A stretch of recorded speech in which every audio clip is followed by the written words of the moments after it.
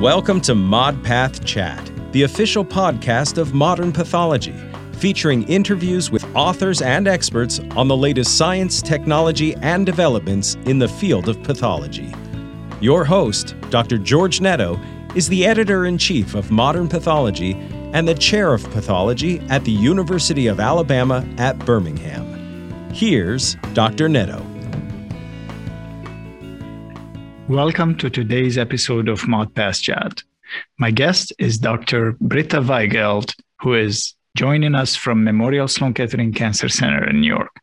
Dr. Weigelt is the director of Gynecologic Research Laboratory at Memorial Sloan Kettering. Her unmatched expertise in genomic analyses of breast and gynecologic cancers has earned her a great international recognition. I'll be discussing with Britta her group's latest study on synchronous ovarian and endometrial cancer. That study just appeared in Modern Path, and I must say on the cover of Modern Path. So congratulations, Britta, and thank you for accepting my invitation. Yeah, thank you so much for the invitation to this podcast, George. Really appreciate it. Is this your first podcast or your... Don't tell, but it is, yes. That's good. It's just doing great so far.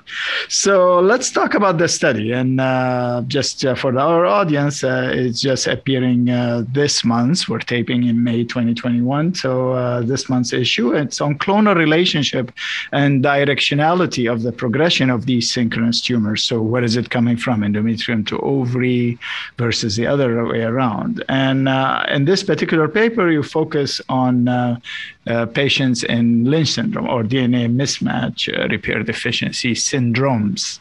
So can you tell us in a way of background, educate us a little bit about the occurrence of these tumors, these synchronous tumors in sporadic versus Lynch and what have you? Yeah, so thank you so much. So we have a long-standing interest in synchronous endometrial and ovarian cancer. So synchronous cancers have been reported in approximately 5 to 10% of patients presenting with ovarian or endometrial cancer. These are primarily low-grade tumors, mostly of histologic or endometrioid histologic type. They present at younger age, and they're generally associated with a favorable outcome. These tumors usually behave as two independent primary tumors, and therefore are also believed that these are independent primary tumors rather than advanced stage disease that happens as a metastasis from one side to another. So clinicians do consider them, look at them as such, as independent? Mostly, yes. So Dr. Scully actually, I think it was in 1998, I have that after this here from him, where he published tables and tables showing clinical pathologic features that can be used to discriminate whether these synchronous endometrial cancers and ovarian cancers are actually independent primary tumors, whether they're metastases from one another, and whether the ovary comes first or the endometrium comes first. So, however, we never really knew how well these clinical pathologic factors actually work or not. And so 5 years back, we performed a study with Javier Matias Guillo, where we were interested in sort of looking at do a molecular characterization of these synchronous endometrial and ovarian cancers in broad, but also to see whether we could actually identify markers that could be used to discriminate between those that are independent primary tumors versus those that were metastases. So that's what we thought we would do. So at that time, we then sequenced 23 cases actually using whole exome sequencing and targeted sequencing. And to our surprise, what we found is that these tumors were clonally related, meaning they shared a large number of mutations. The mutational signatures, copy number profiles looked all the same in these tumors. So this was not something we expected, and that was actually independently confirmed by a paper that was published back to back by David Huntsman. And but in our study, actually, there was one exception. Out of the 23 cases, there was one that had a large number of mutations in the endometrium and the ovary. Obviously, it was microsatellite unstable. but none of the mutations were shared. Initially, I thought, guys, we made a mistake. That cannot be. How can this one case be different from all of the other ones? Let's do it again. So we did it again. Came back the same result. So we had a deeper look at this particular case, and this was a Lynch syndrome case. So this was a case that where the patient had an MSH6 germline mutation, and that was the only case where the primary where the endometrial cancer and the synchronous ovarian cancer were not related to one another. So the rest were sporadic, and this was the only case. The other ones were all non-Lynch cases, so we were like, okay. And this was sort of the start of this current study, because we only had n equals one case, and we did not know whether this was the rule or the exception, or whether we just said, like, that was just by chance sort of happening. And obviously answering this question would help us a bit more, understanding a bit more even about the biologies of these synchronous endometrial and ovarian cancers, because I think over the years there has been quite some controversy regarding the relationship and also the origin of these cases. Excellent. So how did you go about for this study now? It sounds like you focused from the title on the mismatch repair deficiency. These are all patients who have that syndrome. So can you tell us how many cases, what technology you used, and before we talk about the findings?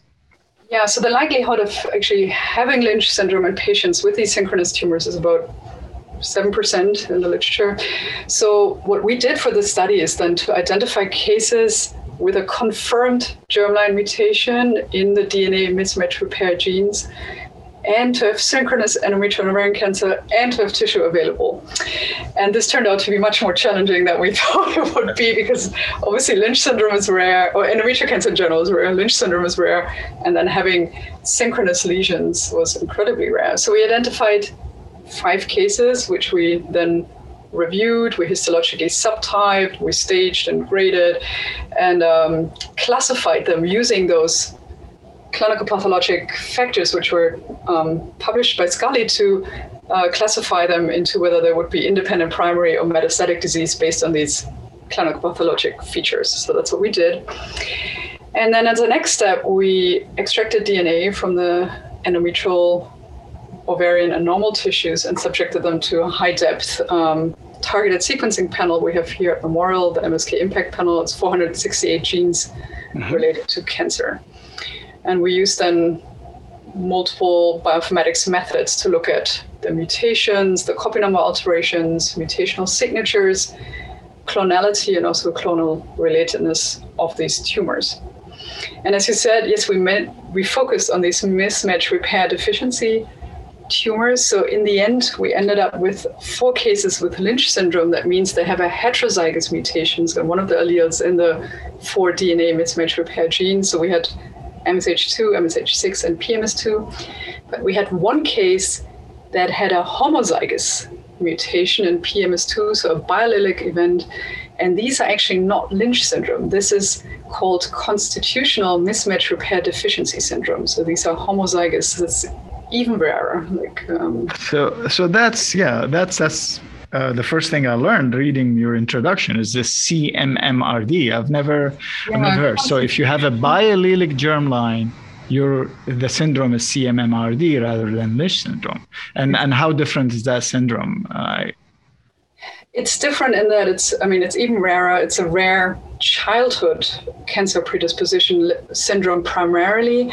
It's associated with a whole spectrum of tumors, primarily sort of hematologic malignancies, but they also show Lynch syndrome associated tumors, primarily colorectal, but then also endometrial cancers have amazing. It's really rare. So yes. So great. So that sounds like you had 5 patients total, right? One is the CMMRD, and the other 4 were just Lynch, and use NGS, as you said. And you also did, of course, MSI and immunohistochemistry for MMR proteins and what. Basically, to confirm the status correct of the underlying genetic alterations. Yes. And my favorite gene, tumor suppressor gene, PTEN, you did immunohistochemistry for PTEN. when I was young, I worked on that. So great. So what were the findings and what's the implications? What's the answer now? Is it like the sporadic? Yeah, that's a good point. So we did the sequencing analysis, and we basically had 3 different groups. First, we found a case that was clonally unrelated, no mutations shared, exactly like our initial findings. So this was a case, again, with an MSH6 germline mutation, like in our previous study, that had indeed lots of mutations in the endometrial, lots of mutations in the ovarian. None of the mutations were shared. And like many of the mismatch repair deficient tumors, there were no copy number alterations, really.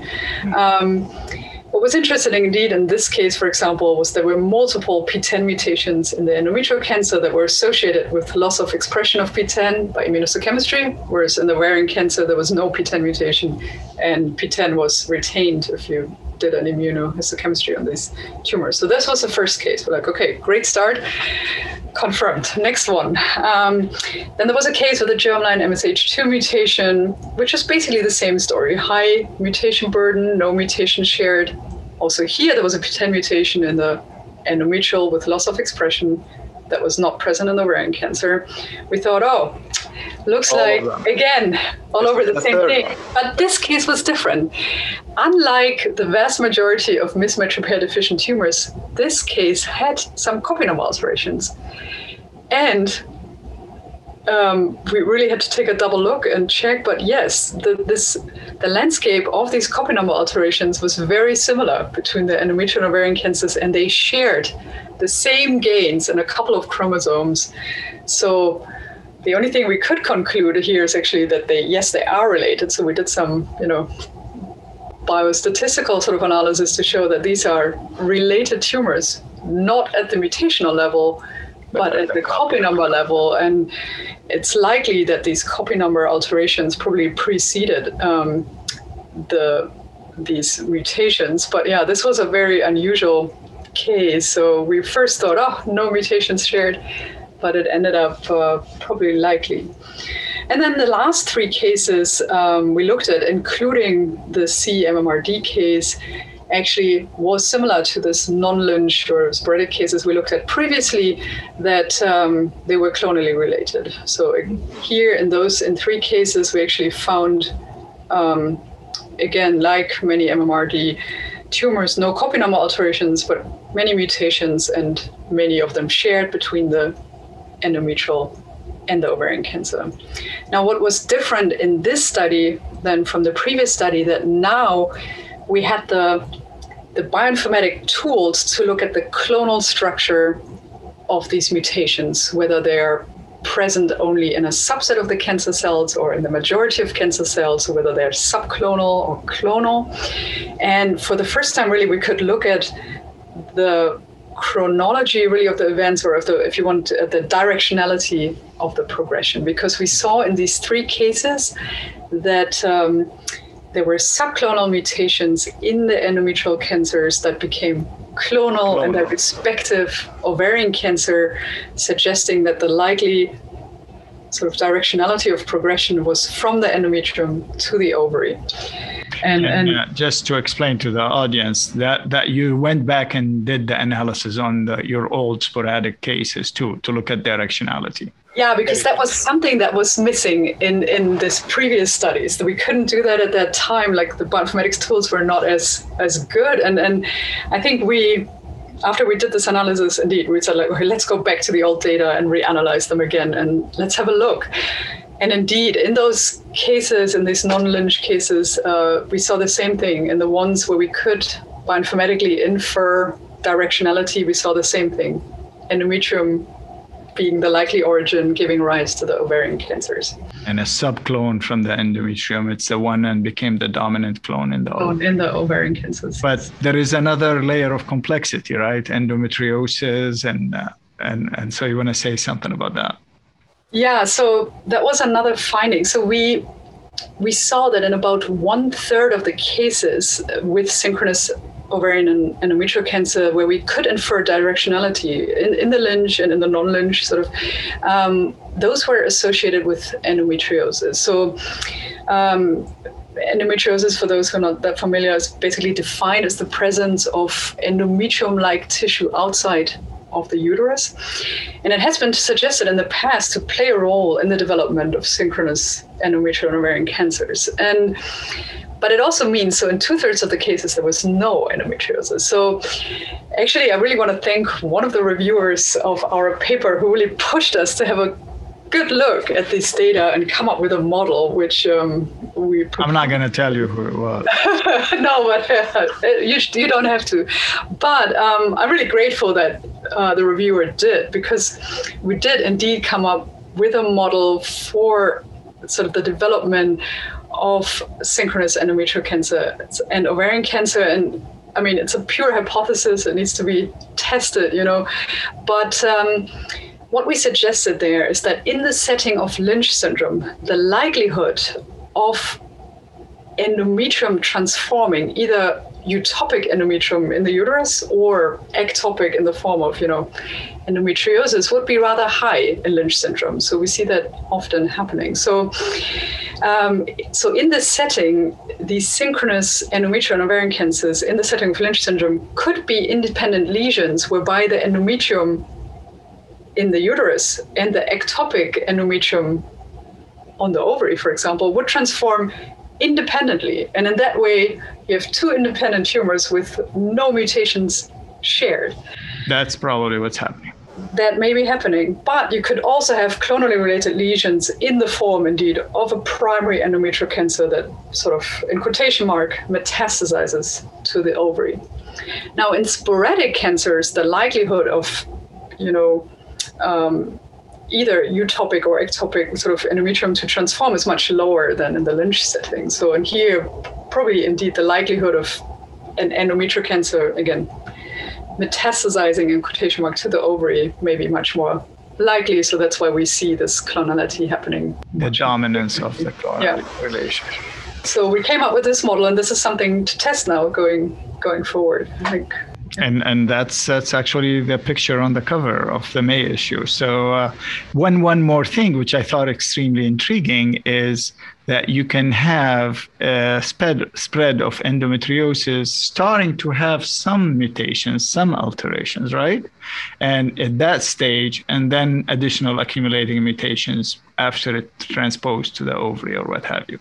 So that's your. So this is something indeed that's sort of the third possibility one should not or should also take into account, that you potentially have transformed endometrium or endometriosis which already has cancer-related mutations. And we've seen multiple studies recently that showed that even normal endometrium or endometriosis already has these cancer-related genes being altered with hotspot mutations and everything.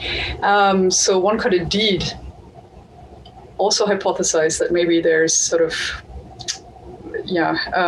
dissemination of this transformed endometrium or this endometriosis harboring these mutations, and that you have like a small set of alterations then shared, but accumulation of a lot of additional mutations in each site, in the endometrium and the ovary. So in the end, there are probably 3 different models. So and this is now the next thing to test and to find indeed lesions where. Good luck finding those cases. Yes. So for the listeners of this podcast, if you want to collaborate and have your nice collection of synchronous endometrial and ovarian cancers with endometriosis present, that would be the next step.